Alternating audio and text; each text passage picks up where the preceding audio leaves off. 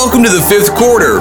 Conversations beyond the X and O's with your hosts, Layson Perkins and Jeff Osterman. Join the journey as they learn from coaches, authors, military leaders, successful entrepreneurs, business people, and motivators. We're truly blessed to have our next guest. Jack Riggins served our country for 20 years as a commander in the U.S. Navy SEALs. He's a leader in many fields and is highly sought after for his insight, knowledge on leadership, culture, team building.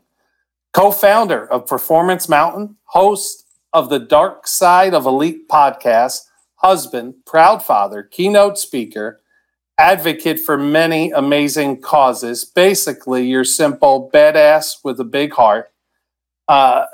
Jack, thank you. And before we jump in, maybe take a time out. Is there anything I left or you want to bridge the gap for us? Well, thanks for the introduction. The badass part with the big heart, I'll go with the big heart and just dumb enough to keep trying. You know what? I'm just a regular guy, an American, obviously. But, you know, humanity's always been a big part of what I do. And I think that both my background, before SEAL Team and during it, life is short. And my goal is to hopefully make a difference while I'm on this planet, wherever that may be. And so you make a lot of mistakes. I'm a guy that remembers more of the mistakes than the successes. And I think it's because I want to learn from them. And so there's a lot of titles that go with it, but I mean, deep down inside, that's just what I'm trying to do, whether it's my family or SEAL Team or in consulting, or frankly, anybody I just run into. I hope that we have a positive exchange and we're better off for knowing each other. Yeah, it's simple. I think if you ask any coach, I was 185 and 34, and I could tell you all 34. Hopefully, I was better for it. But your just approach of making things and making people one day at a time, really, really inspiring. But I want to jump in. I'm going quick, and we'll start with Buds. Starting with Buds, can you go to the military and the leadership, one from those in the school and then those that are tasked with being a leader and eliminating some that can't make it, the two roles of leadership there? Okay, Buds, Basic Underwater Demolition SEAL School, obviously served 20 years in that unit, 1998 to 2018. So I went from the University of Nebraska, graduated in August, and right away in October, I was in that 6-month selection, which really semantics extends for a year. My time frame, it was a year and a half. But it's what we call selection, again, for SEAL Team in the United States Navy. And, some would say, at least statistically, it's the hardest training in the world, with a washout rate of about 80%, give or take. And everybody, the uniqueness of SEAL Team and Buds as our selection as the officers, which generally considered leaders, Naval Academy graduates, ROTC graduates, and then the enlisted men, or what we generally call the sailors. We all go to the same training. There's no caste system in it. Everybody earns their stripes through that initial selection, and that selection is 95% run by the enlisted men, with a few officers providing oversight, if you will. And so the uniqueness there is that the men that you're one day going to lead, as I came into the Navy as an ensign or a young officer, a leader, is that they have a big hand in your selection and development, both tactically and technically and leadership and ethically and morality. And as well as obviously the officers eventually, because of that expanded role. And so in Buds, you're in a boat crew of about 7 or 8 with one officer, 7, 8 enlisted guys, and we go through that, and it is a very hard selection. It is very physically rigorous, but what I tell people is that the physical is just there really at that high level or standard to create extreme mental discomfort and to really push a human being or a group, because you do most of your stuff as a group, hence the name SEAL Team, to identify who can keep going when kind of all of their physical characteristics and really they've reached the breaking point both physically and mentally, and so that they can just give a little more, they can just go that extra inch, and then ultimately also do that within what I see in sports teams is the locker room, meaning the group dynamic. So the individual is kind of taken away and the team becomes first, and what the team needs and what the goals are become the primary thing from which you will always focus on the rest of your career. And so we do that. And again, it is very physical. The standards are high. They're not to a point where really any male in these days, females can train and get to that standard. Maintaining it is tough. But ultimately, SEAL Team is a selection of people that are uber teammates, uber the we instead of the me, and then also can function at a high level of performance under a great distress or physical discomfort and mental strife or stress. And so what I always say is we develop really, really awesome teammates and highly mentally resilient people. Unfortunately, in the big kind of Hollywood and fanfare, often people are attracted to the Adonis or the look, and often almost everybody who's in the unit and serves just kind of giggles about that, because what you'll see is a cross-section of everybody from America. Jack, you touched on a couple points. Did you first want to go to Buds because of the challenge? And then part B, so you prepare physically, you know what to do, you're going to get in the best shape you can. But how do you prepare mentally for what's coming? Yeah, that's a great question. And, I think it's changed over the years. As I came up, I knew that I wanted to serve in the military at a young age. I kind of come from a family that has that background dating back to all the adults in World War II. So military talk in my family was prevalent. I wasn't raised in the military, so to speak. I was raised right here in Nebraska, very just middle-class, small-town kid. But one of the things that I knew from a young age with all of that background was that, and, a lot of people, Coach, you would know this, without sports, I would have really struggled getting motivated to go to school and to learn, just the basics of, reading, writing, and arithmetic. It didn't interest me. I was a very active young man. But what I always enjoyed in sports, whether it was a sandlot or anything, was the competition. And as I got a little bit older, by 7th, 8th grade and into high school, I really liked then the team aspect of the competition. Did I love one-on-one basketball? You bet. Do I love any type of competition? I still do. But what I realized that was very unique was that group of people agreeing to try to go accomplish something was just a special feeling. And it wasn't so much the games. I mean, we won some state championships in different sports.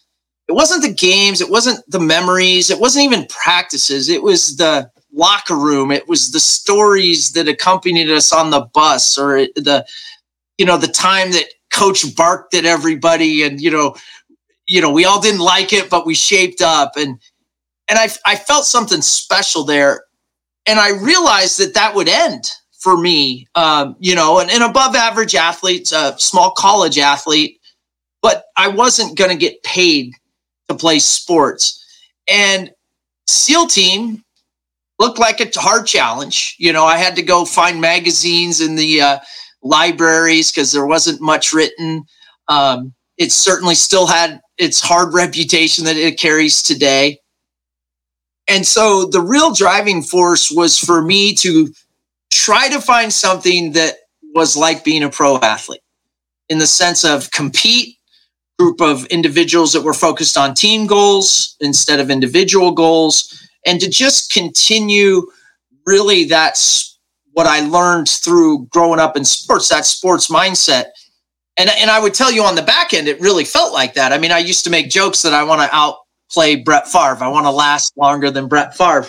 And as far as the mental side, at that time, you couldn't really prepare or know. And I thought that over the years, in 20 years in SEAL team, we may have lost a little bit of an edge in that because of all the fanfare. There's a very, very powerful motivator when you train to the standards that are published physically, but having a little bit of the unknown of what is it going to be like, and then having to work through that real time instead of what kids would call today, because I consult athletes and they all play video games and they go, well, I have the cheat code.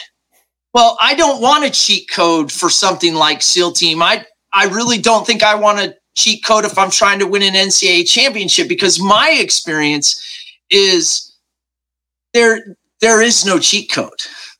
There's hard work, there's determination, there's mistakes and learning. And so there was really no way to prepare. But what there was other like-minded people that you could cluster around like grapes. And some of these for me were Marines. They were SEALs wannabes. They were Ranger wannabes. And we together each and every day could wake up at 4 a.m. We could have a good time. We could ego check each other if we were getting out. And what we were doing back then in preparation was we were working on foundational principles that really transcend success in no matter what you do. And so by the time we met those challenges, well, the foundational principles held up. And the people that didn't do those things or tried the cheat code or blew it off, I mean, they crushed. They rang the bell. They rang the bell. All right. So individually, your goal is to make it. You want to become a Navy SEAL. Make it through BUD/S. And teamwork, how you just talked about, is really important. So let me compare it, and it doesn't compare, to a team sport like basketball where you need team success versus, say, college golf. It's an individual sport, but you want team success. So when you're in your boat, yes, you want your team to succeed, but I think the phrase is, your goal is to make it to tomorrow. So how do you balance on Jack making it tomorrow, but Lason's kind of shaky, Jeff's really at a low point, but you have to stay on top of your game, almost trying to manage all of that? Yeah, so one of the things is there's obviously every day, actually, at least for probably the first 3 months, as I recall, there's an individual test, right, that you have to pass, whether it be the obstacle course, whether it be a swim, a performance standard. There's always something that is individual. And then if we call that 3 hours out of the day, the other 12 are team. And so, one of the things is that you are always required, throughout your career and even in those very beginning stages, to uphold your individual standard, right? That's what we call the price of admission. So that would be similar to, if you're responsible for dribbling the basketball, then we need you to be able to dribble the basketball, right? If you're responsible to be a big rebounder, then I need you to get, 8-10 rebounds a game. And if you can't maintain that, you're not living up to the self standard that we require, and either have to, retrain you or whatever, or maybe you're not up to being here. And so I think everybody has that part down to a degree, and those type of people that don't get weeded out really quickly by the natural everyday testing. When you mix it with the team performance, this is where I think the psychology becomes really interesting. Is certainly in the early weeks, there are people that are underperforming in the team group, and therefore the team is suffering. And they will make sure that if some people are not pulling their weight, that doesn't matter. The entire team's going to suffer, because that's how it is in combat. That's how it is in sports, whether we want to admit it or not. And so one of the first hurdles as a leader that you have to understand is that it's a very frustrating dynamic. But they are under your charge, even at that point. And we don't always have the ability that we sometimes see in business or maybe sports, where it's just like, well, I can't do anything with the kids, so I'm getting rid of them. What we're trying to train in is we have to, close ranks, and we have to do everything possible to develop that person, even though they're really hurting us. There will be a time and place, right, where we have to make a decision. But what they're looking for is, can you close ranks, and can you accept mentally and keep giving your best to say 6 guys with the 7th really hurting you? And will you put the team above self? Or will you start diming him out? Will you start undermining the group because you just happen to have a bad apple? Because you might have a bad apple for 3 hours. I might be the bad apple for a while, right?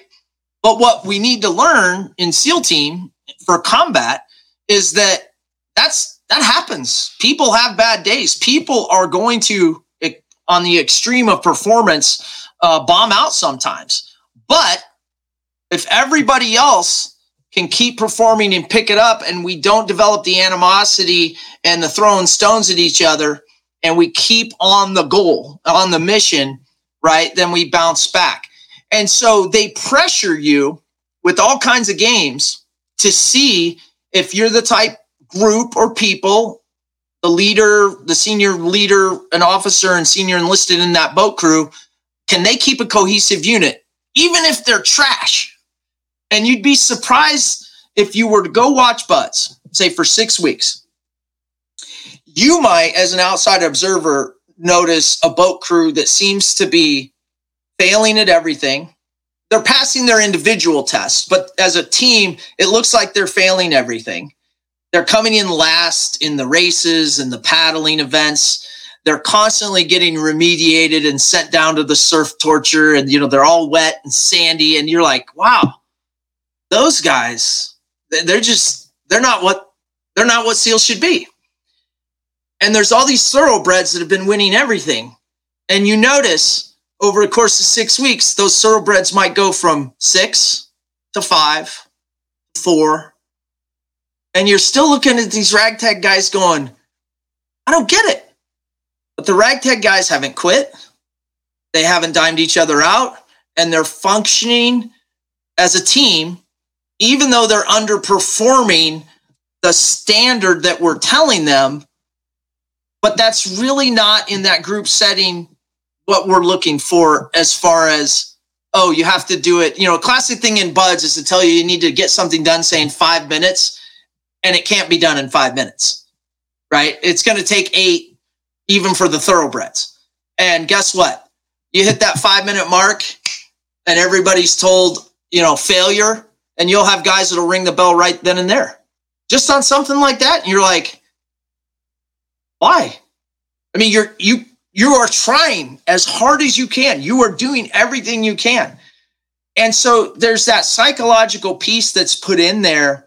And these very senior instructors and officers who have, this training hasn't changed since 1962. And they have logbooks and records. And so they're just trying to identify that. But there is a time when a performance is so bad in an individual again, the instructors see that. And if the team is functioning and doing what we want and trying to bring that person along, it's not their role necessarily to ostracize and say, you don't have what it takes. And so the instructors will begin to start to identify that and probably move that individual to another crew to see if it's personalities, and or maybe remediate, give them some extra military instruction to try to help them. Because let's be honest, we want everybody to pass. We would love that. Makes our SEAL team and our military stronger. And that's just done in a way that you don't really notice it as a trainee, but as an instructor, you're very attuned to it.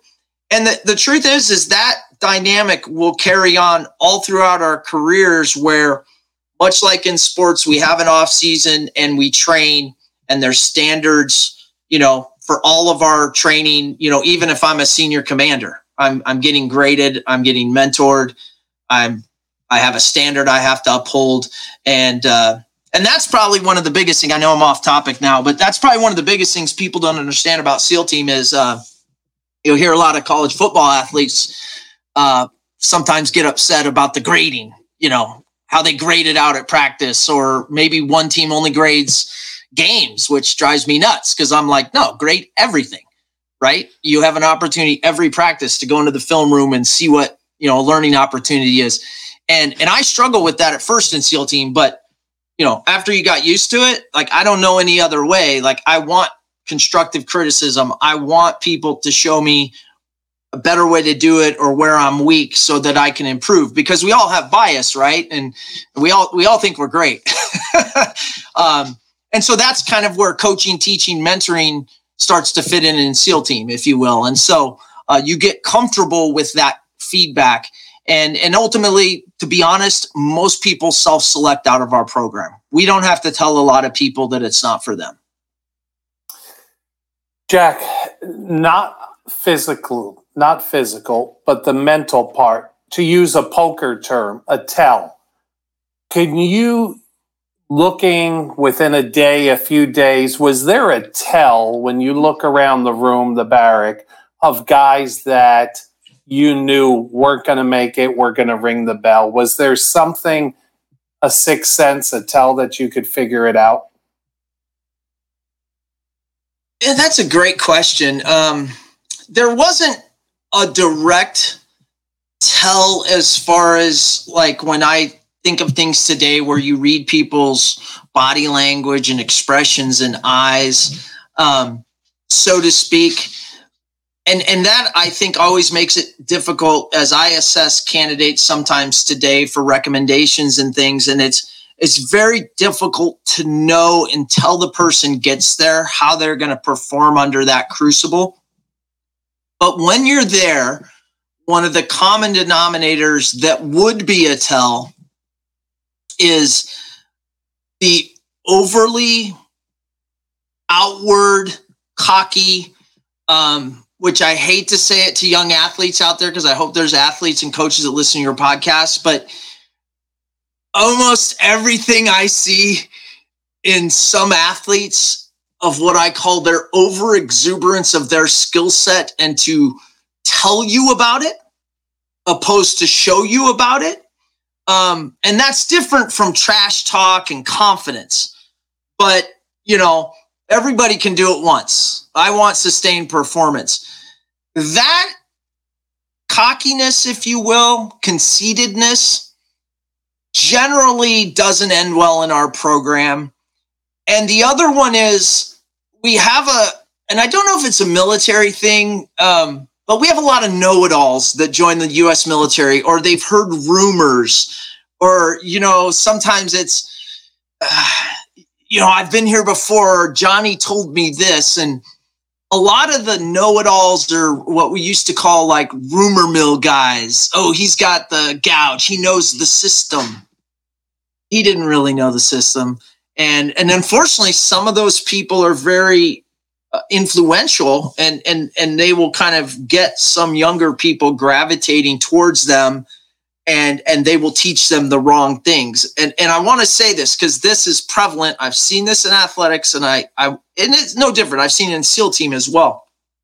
But that happens a lot with recreational drugs and things like that, where people are influential and sometimes bring people into cultures that they don't exactly want to be in.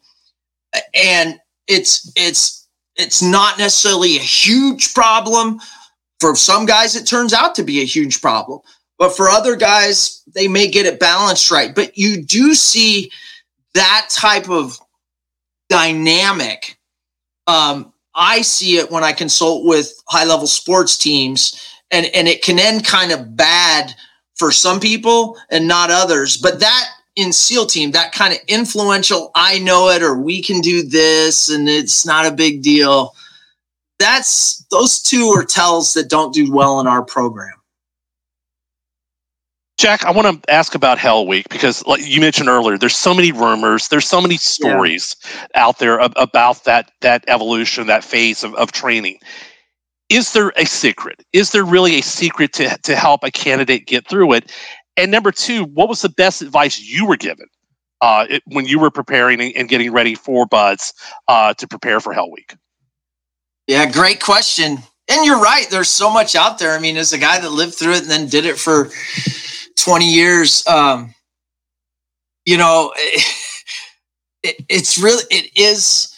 it's so simple that's why nobody believes guys like us that come out and will talk about it.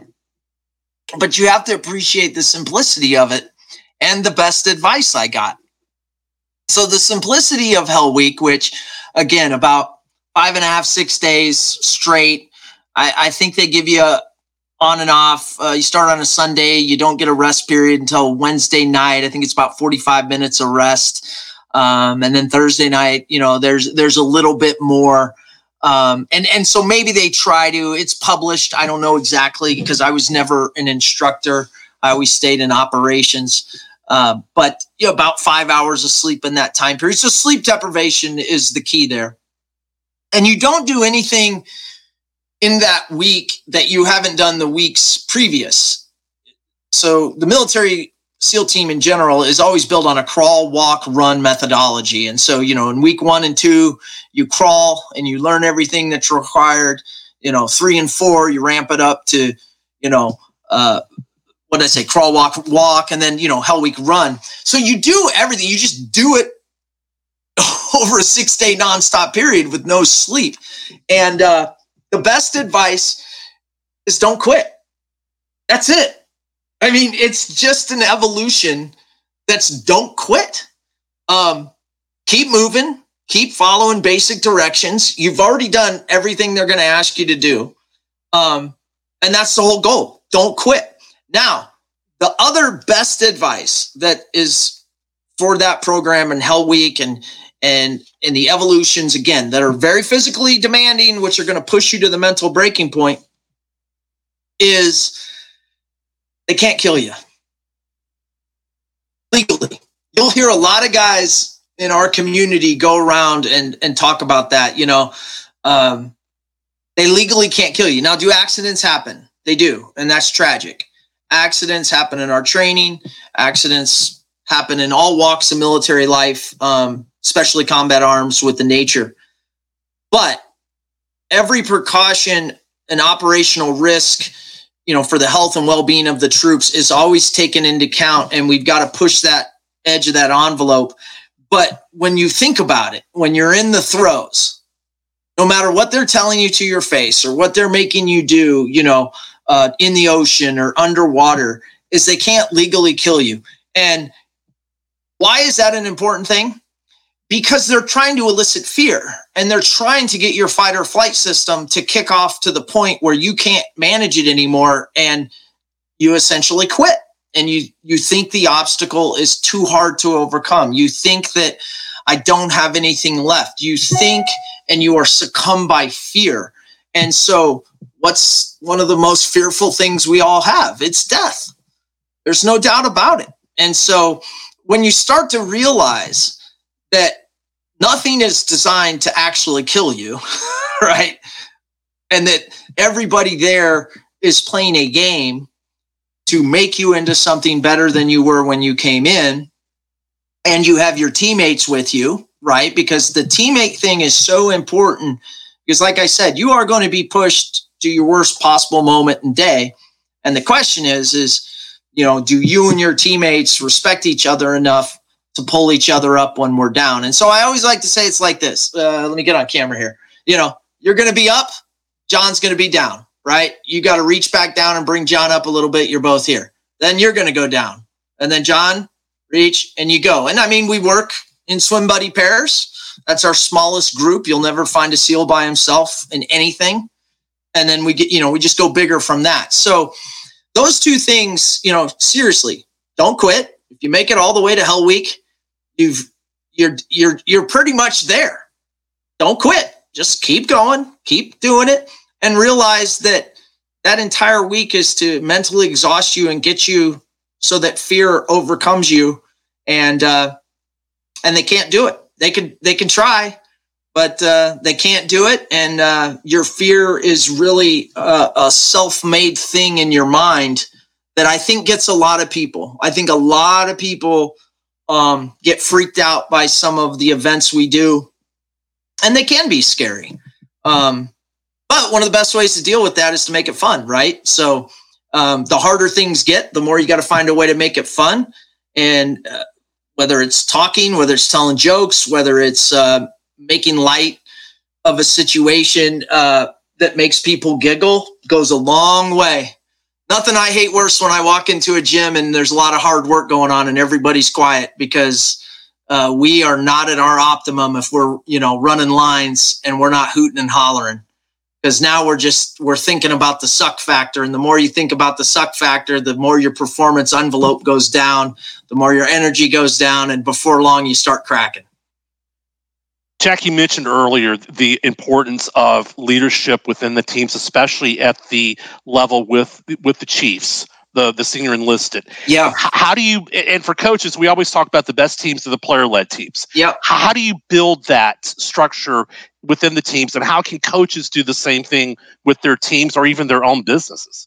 Yeah, that's a great question. It's something at Performance Mountain we try to help people do. Certainly in the United States military, there's a little bit of a built-in system. We kind of talked about that. When you talk at the command level, or even our smallest unit, a squad or a platoon, which is, changes time to time, but we'll call it 8 men, 16 men, go up to 32, whatever.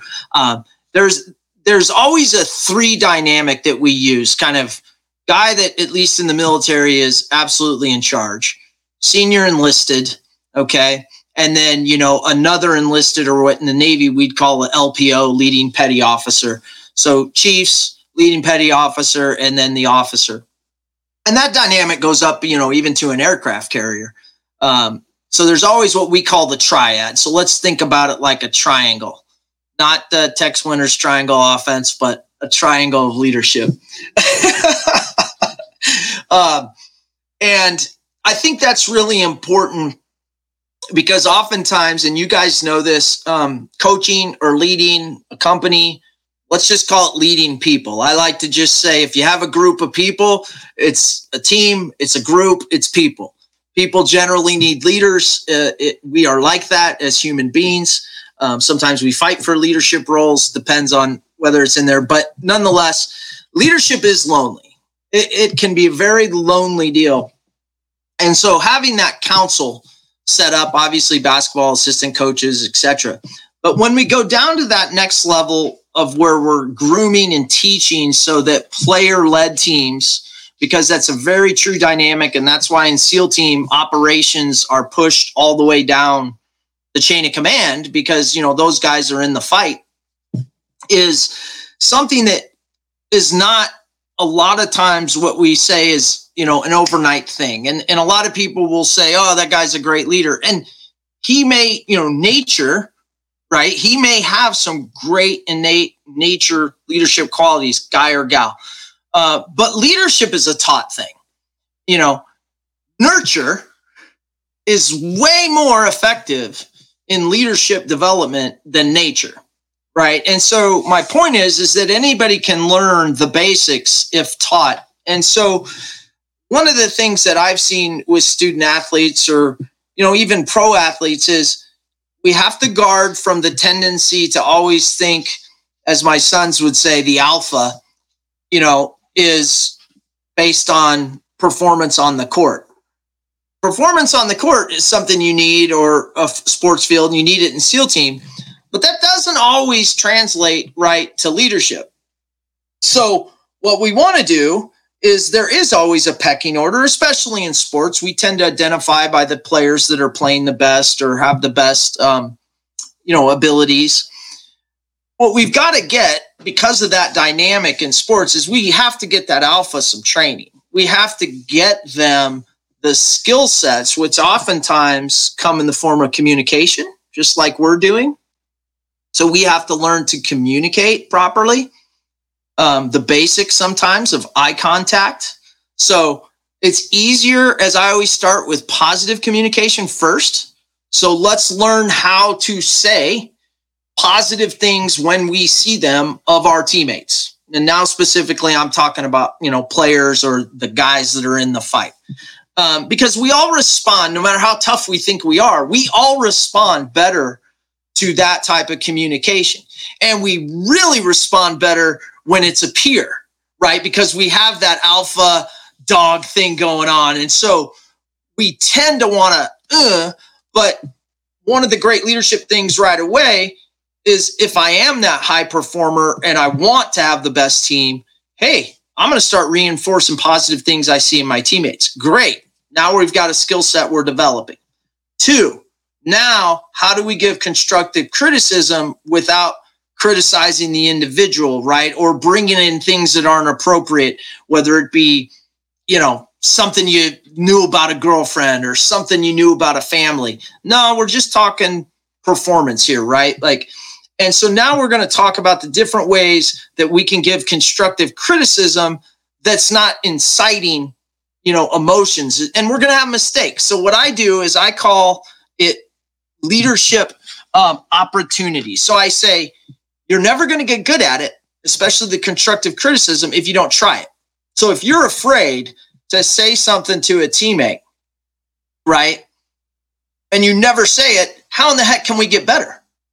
Right? So we've got to learn to start taking what I call leadership risks, which then lead to leadership opportunities for the leaders to begin to learn the skill sets of leading. And oftentimes in sports, it's not much more than communication, meaning it should go without saying, you've got to live the standard first. If you want to be a leader, right, we've got to be doing the right things, right? But we also have to understand leaders make mistakes, especially young people.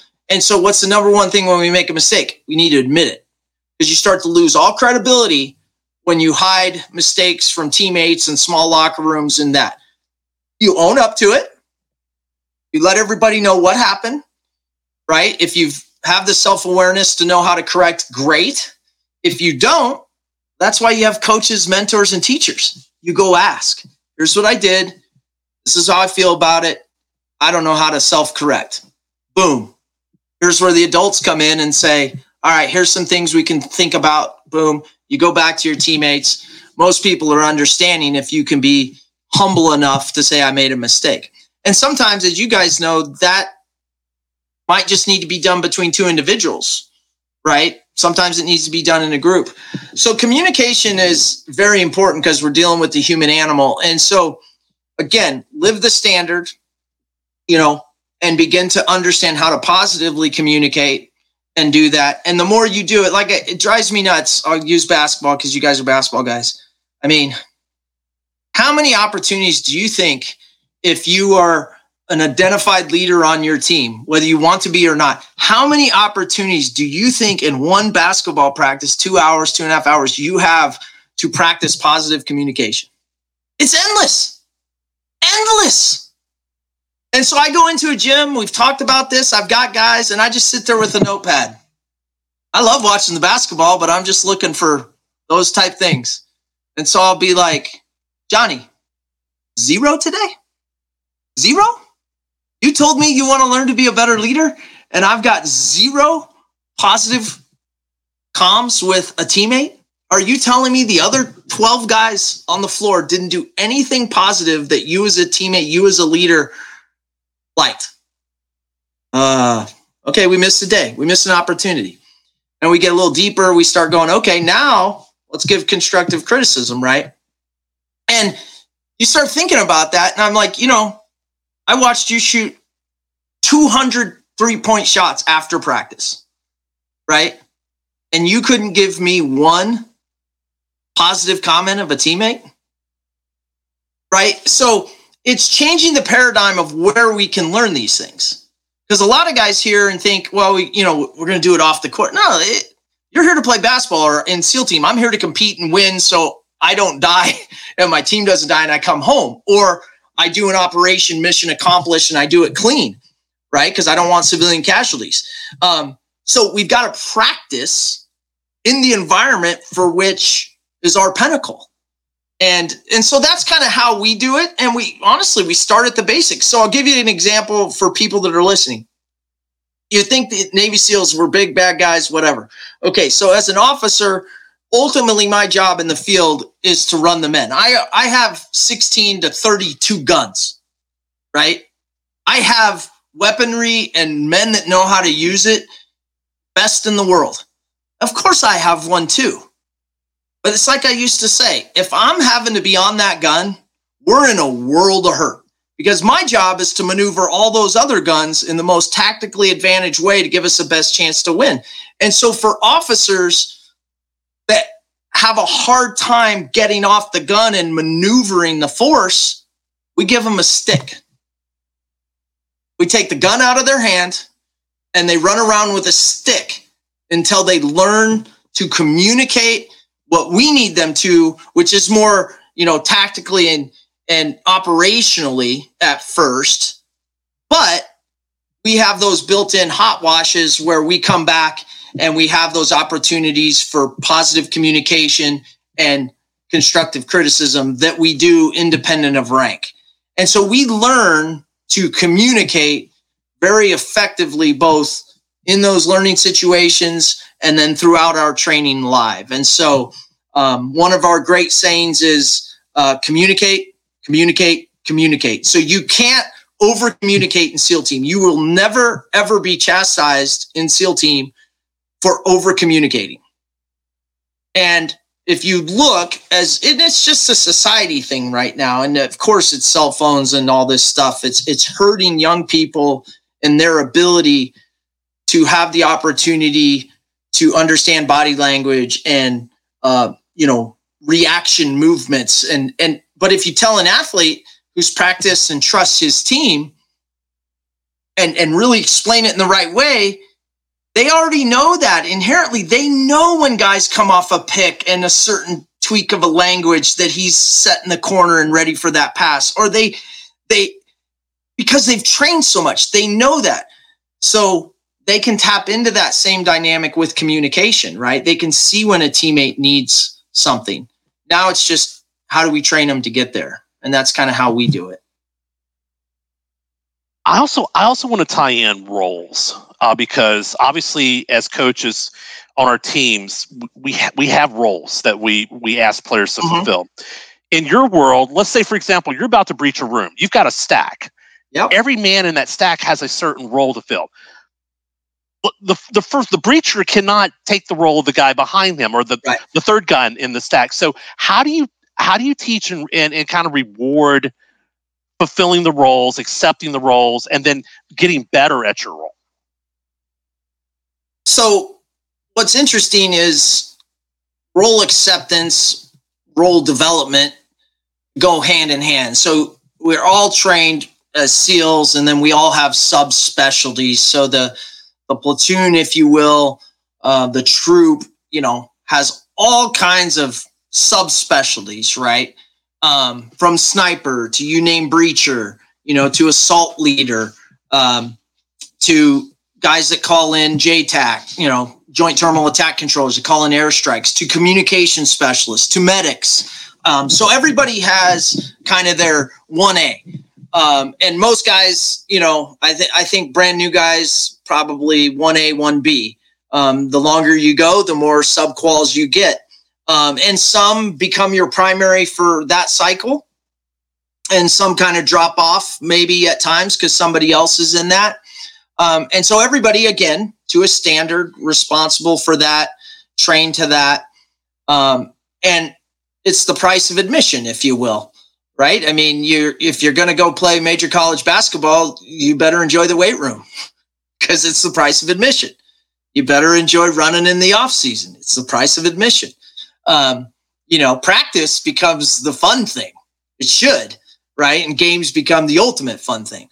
But when it comes to the situations that you described as we're kind of in the fight or playing the game, roles are there and always set based on the mission at hand and your skill set. But as things always happen dynamically, right? No plan survives first contact. Football coaches always look great those first 2 series. Basketball coaches, have got a couple of game plans and then somebody tweaks an ankle. And so you're always in my experience, any competitive environment, you are always in a constant set of adjustments. And that's no different for the players. And so what has to happen is you have to be ready to accept roles that are a little outside of your comfort zone temporarily, right? Again, for the good of the team. And as the dynamics change again, because it's a constant circle, right? Whether we want to count it inside 1 minute, 10 minutes, whatever, you feel that, the adjustments happen. Now you're back into your role. And so to your point, some of it, like plays in any sport, are gamed out to the kind of micro level of left, right, this, that, and another thing. But at some point in time, it breaks down. And so you're becoming dynamic in the movements. And how we adjust to that is, again, cross-training. So while everybody has their core tasks and then has their subspecialties, in the off time, we're constantly training each other up. So I would have rudimentary understanding of breaching, say. Right. So if something happened to the breacher, each one of us would be able to go up there and finish the job. Right. I won't have the science degree in it, but I will have the working man's, understanding of it. And by doing that cross training and that healthy respect for everybody's professional expertise that's a little deeper, we then have, we'll always say 3 is 2, 2 is 1, 1 is none. So we'll usually have 3 backups at least in that expertise. And so we fill that role temporarily. And then, like I said, at that point, things are dynamic. And so we'll try to then move back into a steady state. And so everything focuses on cross-training, role acceptance for the time being, even if it means I'm just doing the best I can because I'm way out of my league. And then as we get back to steady state to gain that tactical advantage, where we're at our best, we do. And so I think, to your point, it's very easy through our program, because of how we select and what we look for, that guys understand that role development and also role acceptance at any given time is a must-have. It's just so critical because, again, we hold that team thing, that mission in that team, it just never wavers. It doesn't waver in how we clean our gear. I mean, when we're done, we clean all the team gear first, then we clean the platoon gear, and then we clean, down, and finally I get to my body, I get a shower. And if we don't get to the shower because we've got to go do something else, there we go, right? And so, and that's a good way to look at it if you're in team things, because I have never witnessed a single team sport or combat evolution where a single guy won it. Not even Michael Jordan. It's great. It's great. Thank you for listening to the 5th Quarter Conversations Beyond the X and O's with your hosts, Layson Perkins and Jeff Osterman. Please be sure to subscribe, rate, and leave comments on social media.